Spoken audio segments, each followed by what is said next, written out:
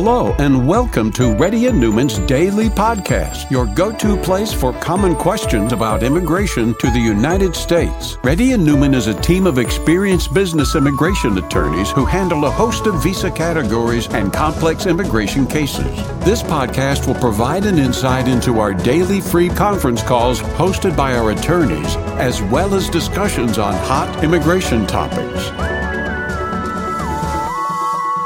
Please note that information provided is not to be construed as legal advice for your specific situation and does not constitute an engagement with Reddy and Newman PC or establish an attorney-client relationship. For specific advice on your situation, please contact an attorney. Here's your host.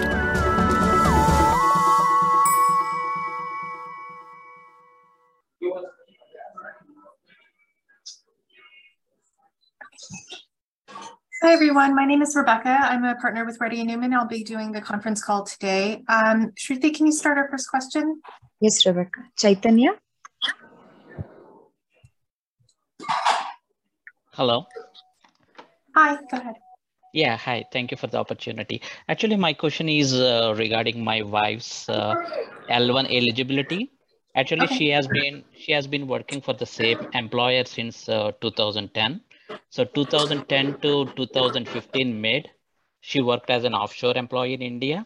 And after that, in 2015 mid, she came to US on H-1B visa. So until now, she is on H-1B visa, but her H-1 is maxed out today. So that's why few days before she left to India. So now whether she is eligible for L1 or not.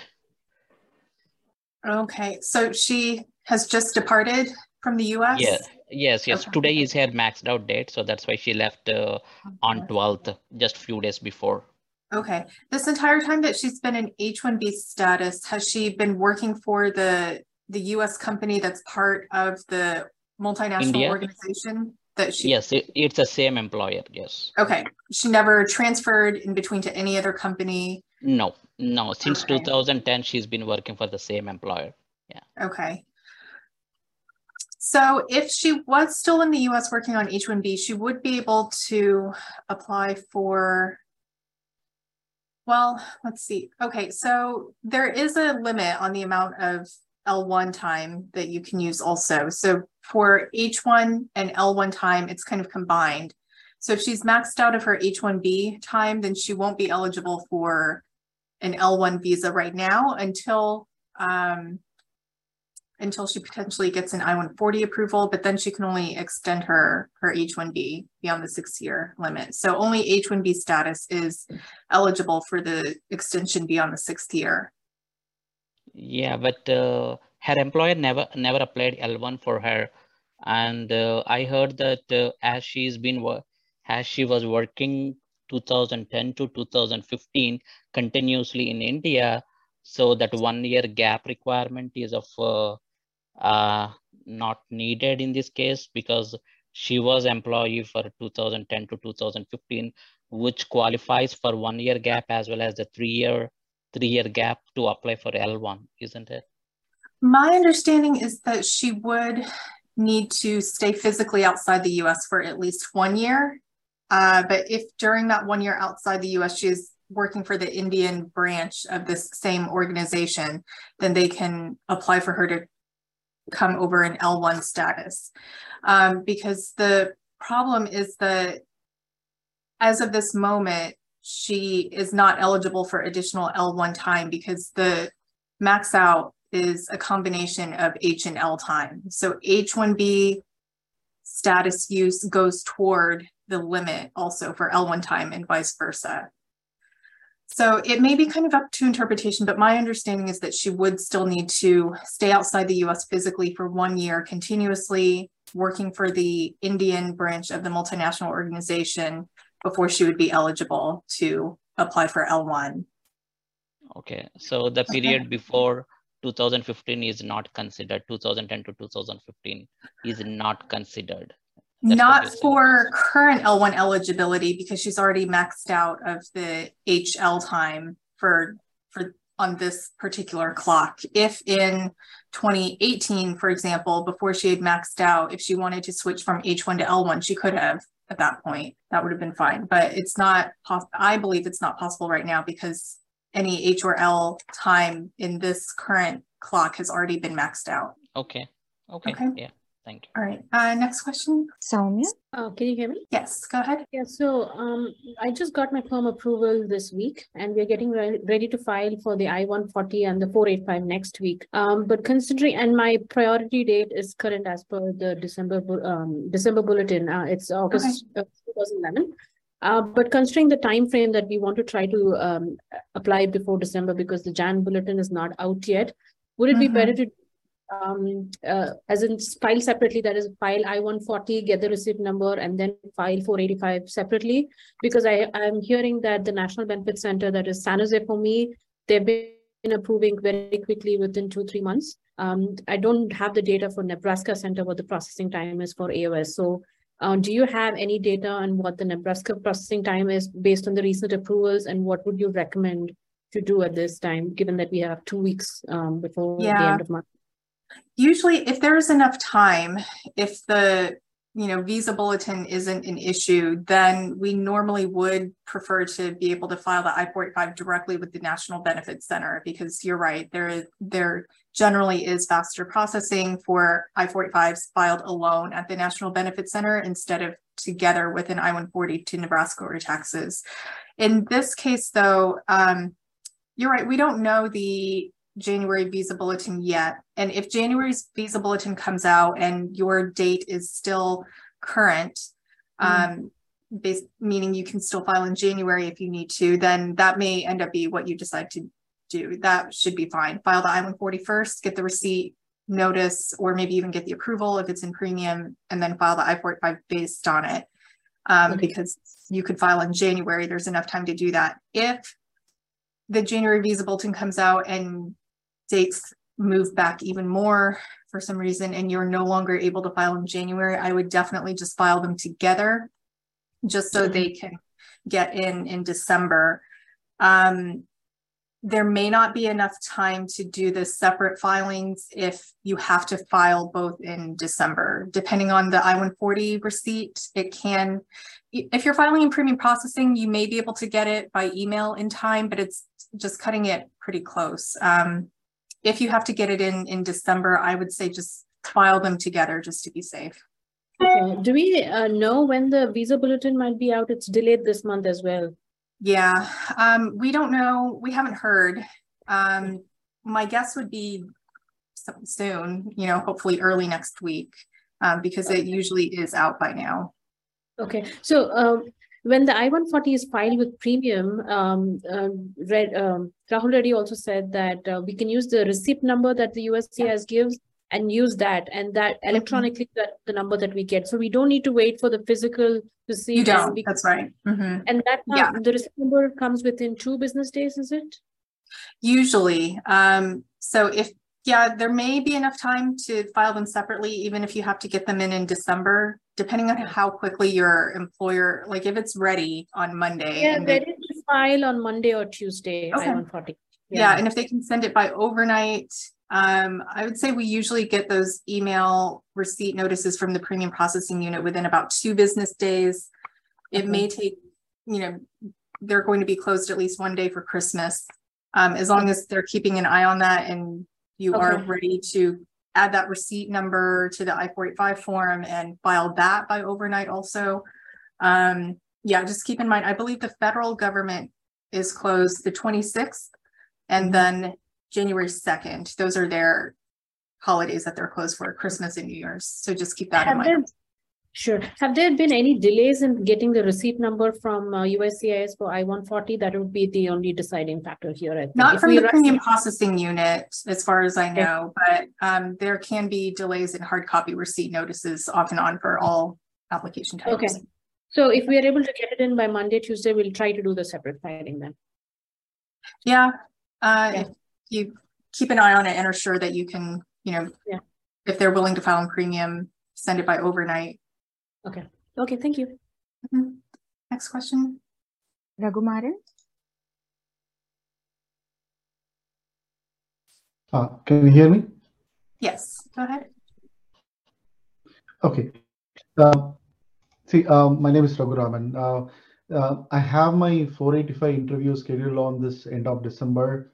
I submitted my 140 in 2019 and then 485 in November 2020. The question I have is during my 140, my role was mentioned in the document was senior project manager. And then in 485, there is a column for occupation. They put my designation, which is senior manager. But in 485J, it is senior project manager. That is matches with the 140. Do I need to mention during my interview about the small difference in the 485? No. Yeah, I would say that's fine. That I don't think that would even register probably with the interviewer. You mean in the employment history section on the I-45? They listed Correct. Senior manager, but the actual I-140 job title is senior project manager. Yeah, that won't be a problem. Okay. Okay. And for medical for medical, I didn't get an RFE, but I interfiled directly myself. I didn't get any confirmation on anything. But in the interview checklist, it is very generic. They ask to bring if you are not submitted the medicals like that. So do I need to go with a copy or better? If you, yeah, I would probably recommend bringing another copy of the sealed medical exam if you can, because even hopefully they did receive it and match it up to the file when you tried to interfile it. My guess is that's why they didn't send an RFE for it, but you never know for sure when you just try to independently interfile a medical exam. So just to be safe, I would bring another one with you if you can. Okay. And I don't know, maybe recently many people are getting approved without interviews and I'm getting an interview. Do I need to worry, or what is the trend going on? Is it something they're restarting with 2017 model? It's for employment-based, my understanding is the policy is still that they try to waive interviews where they can. If you don't have anything unusual that you're aware of, like a criminal record or any significant immigration violations, maybe check with your attorney who filed your I-485 and see if they know of anything in the file, maybe anything that would have triggered the interview. It does happen sometimes that it seems like some are just purely random. We've had those also, but I would say the majority of ones, so the majority of employment-based I-485s are not interviewed, but among the ones that are interviewed, we normally can figure out some reason. Usually, sometimes it's obvious, like a arrest in the past or something like that. But sometimes it could be something that is unrelated to you personally. We have seen some where it's a matter of an employer in your past, like maybe it's someone that you're a company that you're not even working for now, but if that company had issues with USCIS and it has been on the government's radar, we've seen like multiple people who worked for or are currently working for that company called in for an interview. So maybe discuss with the attorney who filed your I-485 to try to see what you can figure out of why it was triggered for an interview. If you really can't think of anything, then just prepare, bring what is listed, prepare as best you can, and hopefully it is just a random one. Okay, the only point I remember is my wife's I-94 was expired in 2021 November. By that time, she also had a EAD as well, means AP EAD. Yeah, that should be fine. That's only time I would say. Okay.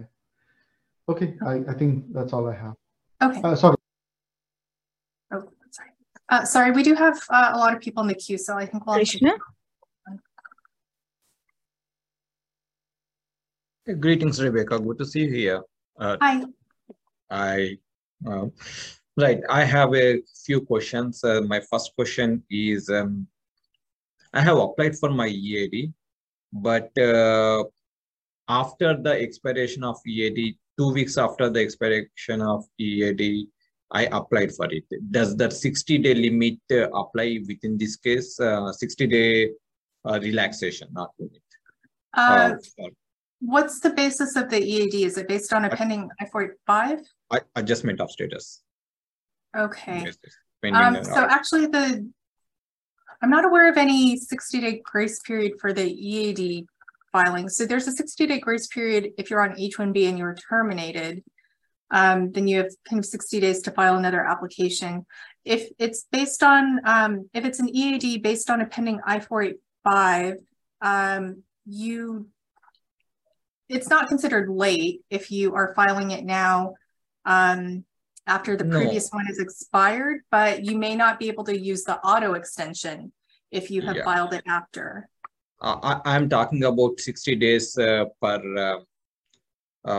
because of COVID, there is giving 60-day relaxation in order to apply, right? So for RFEs, that applies only to RFEs, notices of intent to deny, motions to reopen, appeals.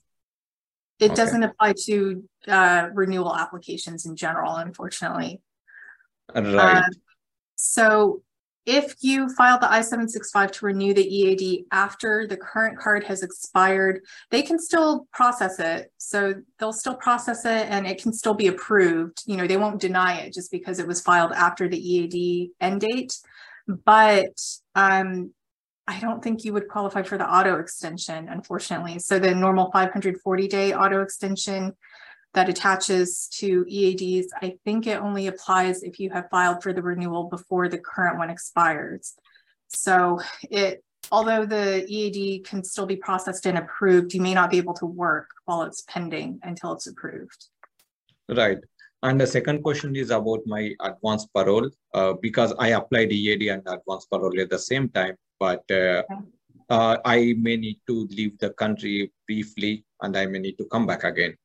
So because I know for the first advance parole, it is very strict. We should not use it at all, other stuff. But for the second advance parole, after I went out of the country, if it gets approved, can I still use it? Yes, sir. Are you maintaining H4L status at this time? As of now, yes, I'm maintaining H status. Okay. So the first advance parole is expired. So until you get the second one, you can't travel using advance parole. And once you exit the country, there's a good chance that the pending I-131 will be denied, because USCIS has been denying I-131s for exit out of the country.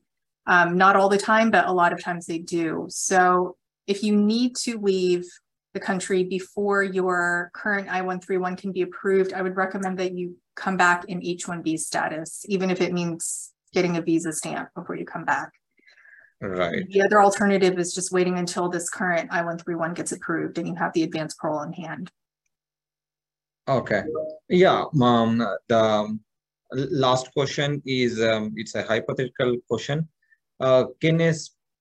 For an employment visa category, can a spouse withdraw application of another spouse that they applied I-485 together, the dependent spouse, can that be withdrawn?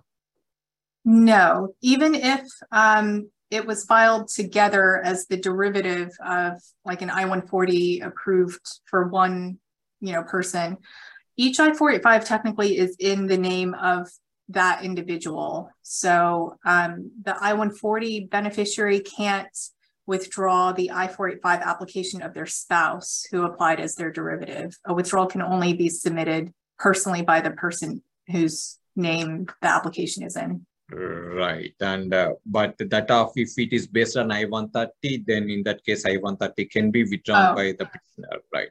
Yeah, if it's a family-based case, an I-130, then yes, then the petitioning relative, the person who filed the I-130, if they withdraw that I-130, then that will cause the I-485 to, fall through kind of automatically. Okay. Yeah. Thank you. Sure. Next question. Yeah. Hi. Thanks for taking these questions. Yeah. So I just have to give a little background. So I think 4 months back, I've actually joined the same forum to ask a question. So I had filed an H-1B with an external employer, and that particular registration got picked up in the lottery. And then I've notified my current employer, and they have kind of counter offered with an L1B.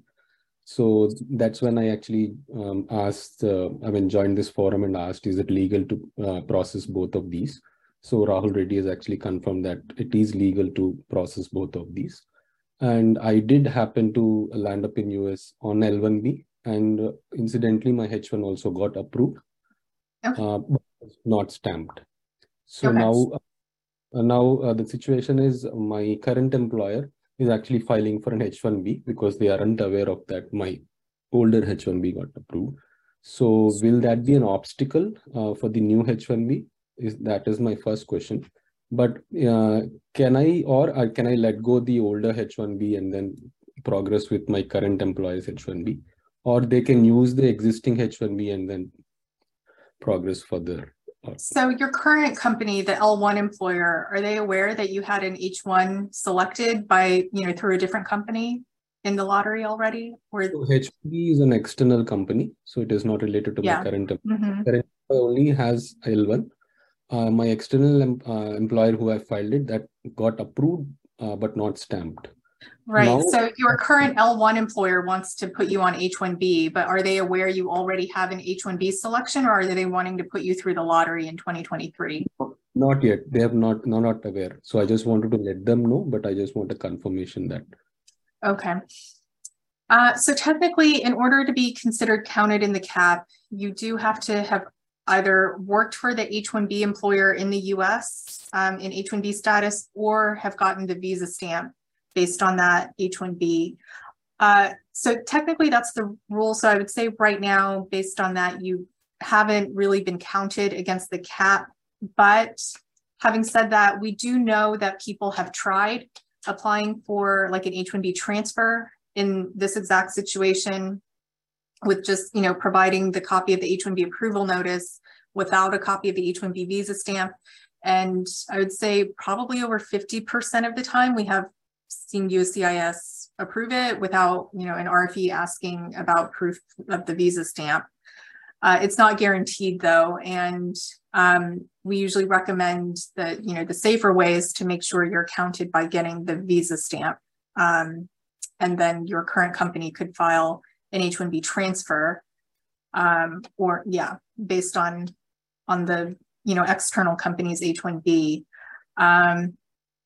Otherwise, they would basically need to file for you in the lottery again in March, which they could. There's no harm in doing that, but it may not, be picked up in the lottery. It might take several tries. Yeah, but it kind of depends on your relationship with the H1B external company, I guess. If they're willing to support you getting the visa stamp, even though you may not join them, that you may need to kind of plan to join the H1B company for at least a short period of time, because you wouldn't really be able to go apply for the visa stamp with, employment confirmation letter unless you have made plans to join that H1B company. So if I just in case, if I don't have any plans to join that company because I just want to continue with my current employer. So in that case, we suggest I just go ahead with the current initiation of the H1B, just let go the older one.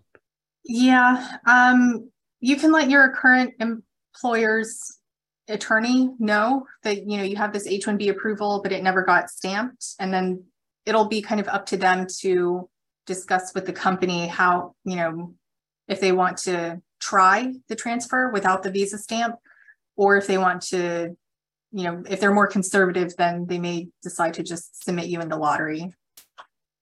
Okay. So I just have one more last question. So just in case if they accept that, we will go with the older one, since you have already got it approved. So now once it gets approved, it gets transferred. So the change of status will happen immediately, or I can still delay the change of status? It's up to you. So make sure you discuss with the attorney, whichever way you decide. So you can have it filed as a change of status where once it's approved, without traveling, you're in the US, your status will automatically change from L1 to H1B. Or if you want kind of more control over when you start your H1B status, then they'll file it in consular processing. It'll get approved again without an I-94. you would need to travel, get the visa stamp, and then come in to activate the H1. So you could do either one, but just make sure you discuss with the attorney who's filing it before they file it so that they can mark it accordingly on the form. I think that's all. Okay. Next question. Ashish. Hey, hi Rebecca. My name is Ashish. I have a quick question regarding H4 EAD ABR process. So I'm on H1B with say employer A, and my I-94 got expired in November. And my wife is on H4 with H4 EAD approval, which also got expired in November. And extension same, we have it's under processing, under normal processing, and it's been filed in August, and along with H4 and H4 EAD renewal. Okay. I found another employer who filed my H1 and H4 together in premium, and it is approved now. So Did they file it? Did they file it after your current I-94 expired or before? So they filed it before my I-94 got expired. Okay. And my question, can I travel to Mexico with my I-797 and my wife's approved H4 for automatic revalidation on H4 EAD, which my employer A first employer has filed? Or should my new employer has to file H4 EAD?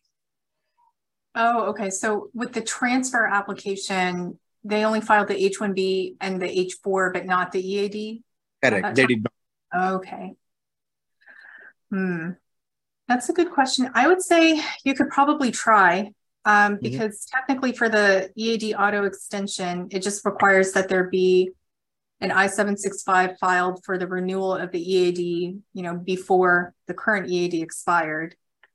There isn't anything in the I-9, regulation or rules that say that it had to be the I-765 filed with, the current employer's H-1B. The only risk maybe is that if you leave your current employer and if they withdraw the H-1B extension that's pending upon your departure from the company, the H-4 and EAD that were filed with, your current company may also be automatically denied or withdrawn by USCIS because they were based on that H-1B.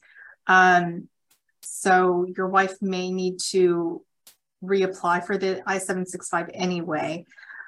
I would say if you are switching over to this other company and you want to travel together to Mexico, try the, what Rahul calls the margarita switch of coming back and trying to get the extended H-4 I-94.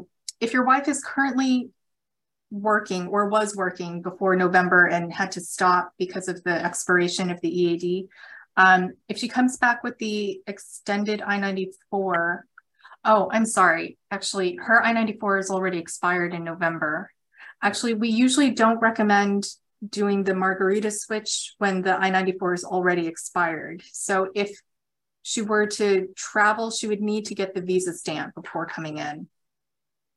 So her the new employer, he has filed H4 and it is approved. She has. Oh, okay. So it's just that EAD is not applied with my new employer. Right. Applied H4 and one premium, and we both got approved.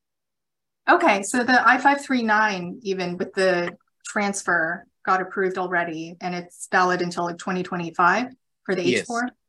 Yes. Okay, then yeah, I would say right now she qualifies for the auto renewal. You wouldn't need to travel.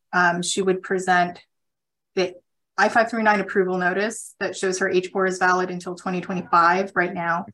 The expired EAD plus the I-765 receipt notice.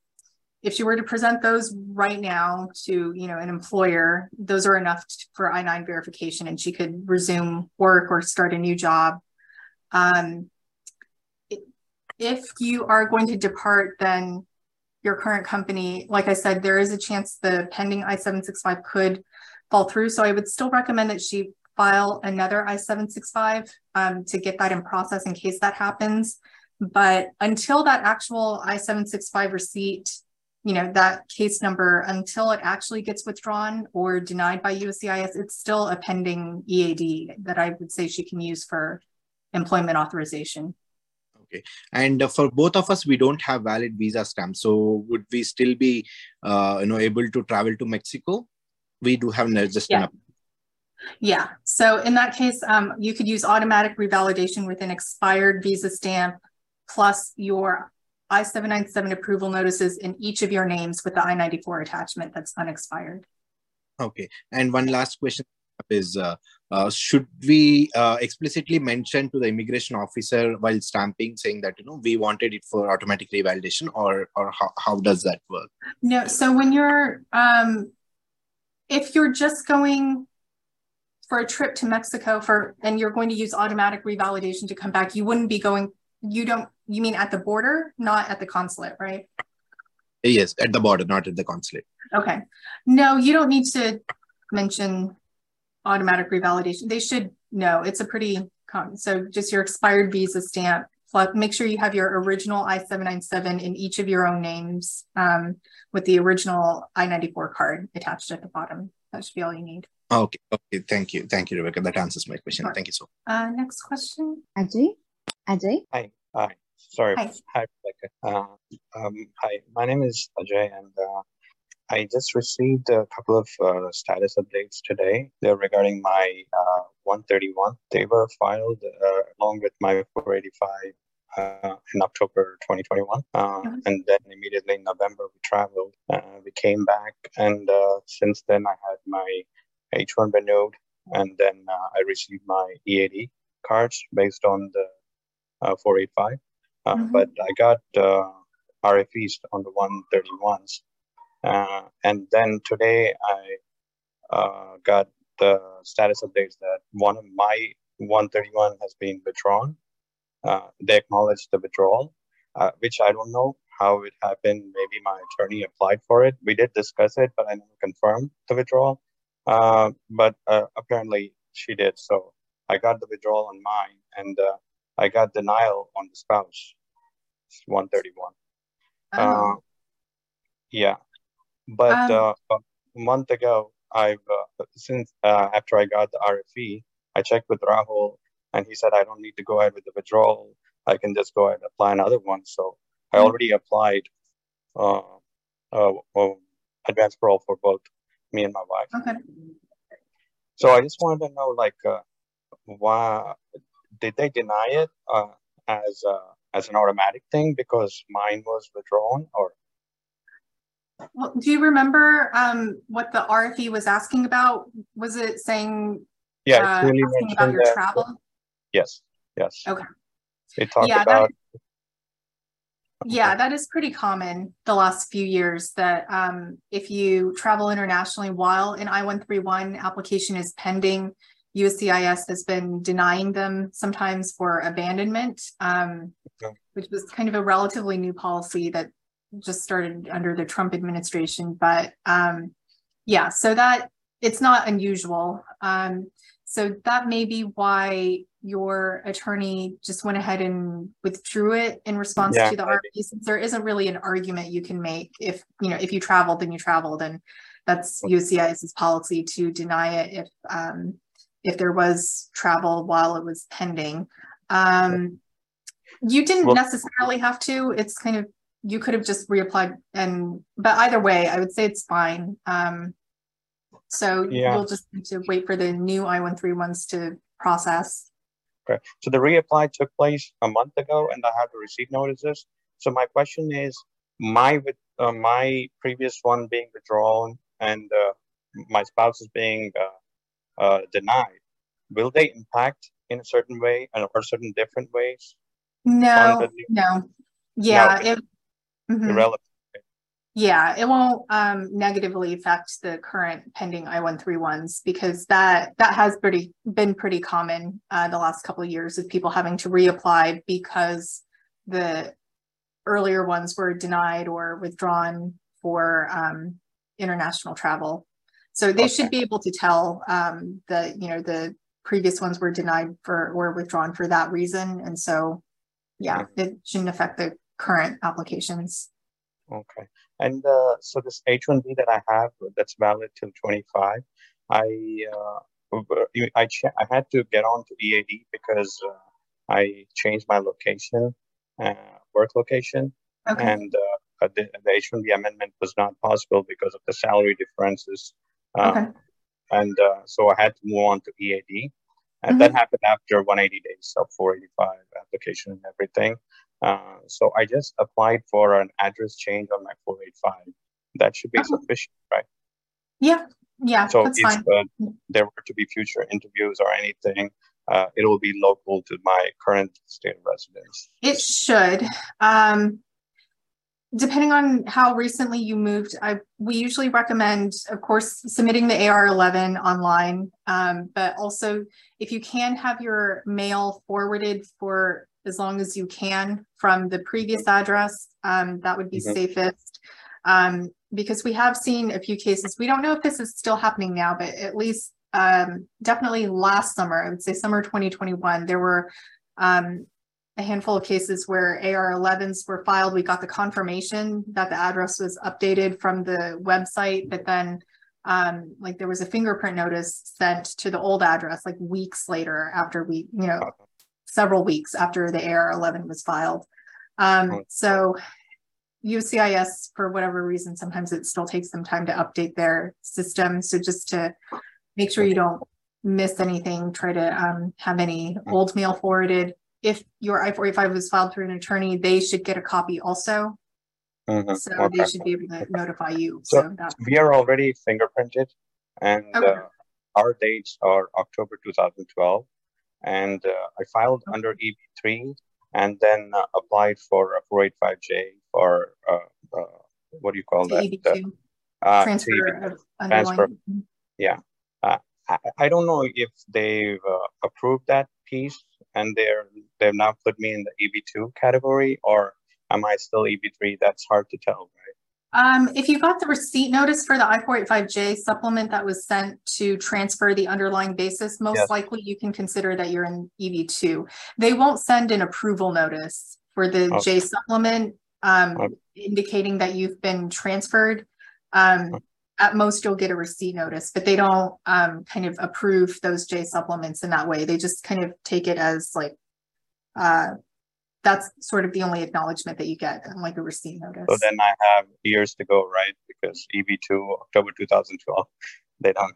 Yeah, it's about a year away from where it is now, but we don't know how long it'll take to kind of move those 12 months. So for the AR11 issue, I should be okay, right? Given I'm already fingerprinted and my AR11 was filed a month ago or 2 months ago. Yeah, most likely, because there isn't much right now, most likely that they would really be corresponding with you about, since it's mostly in that waiting. Can I call and check if address has been committed? You can try. Yeah, we ended up doing that for those cases that we knew it didn't get updated. So yeah, you could try calling the 1-800 number and verifying with them. All right. Thank you very much for your help. Okay. I think we'll have to end the call here for today. The next one will be Monday at 3:30 Central Time. Thank you. Thank you.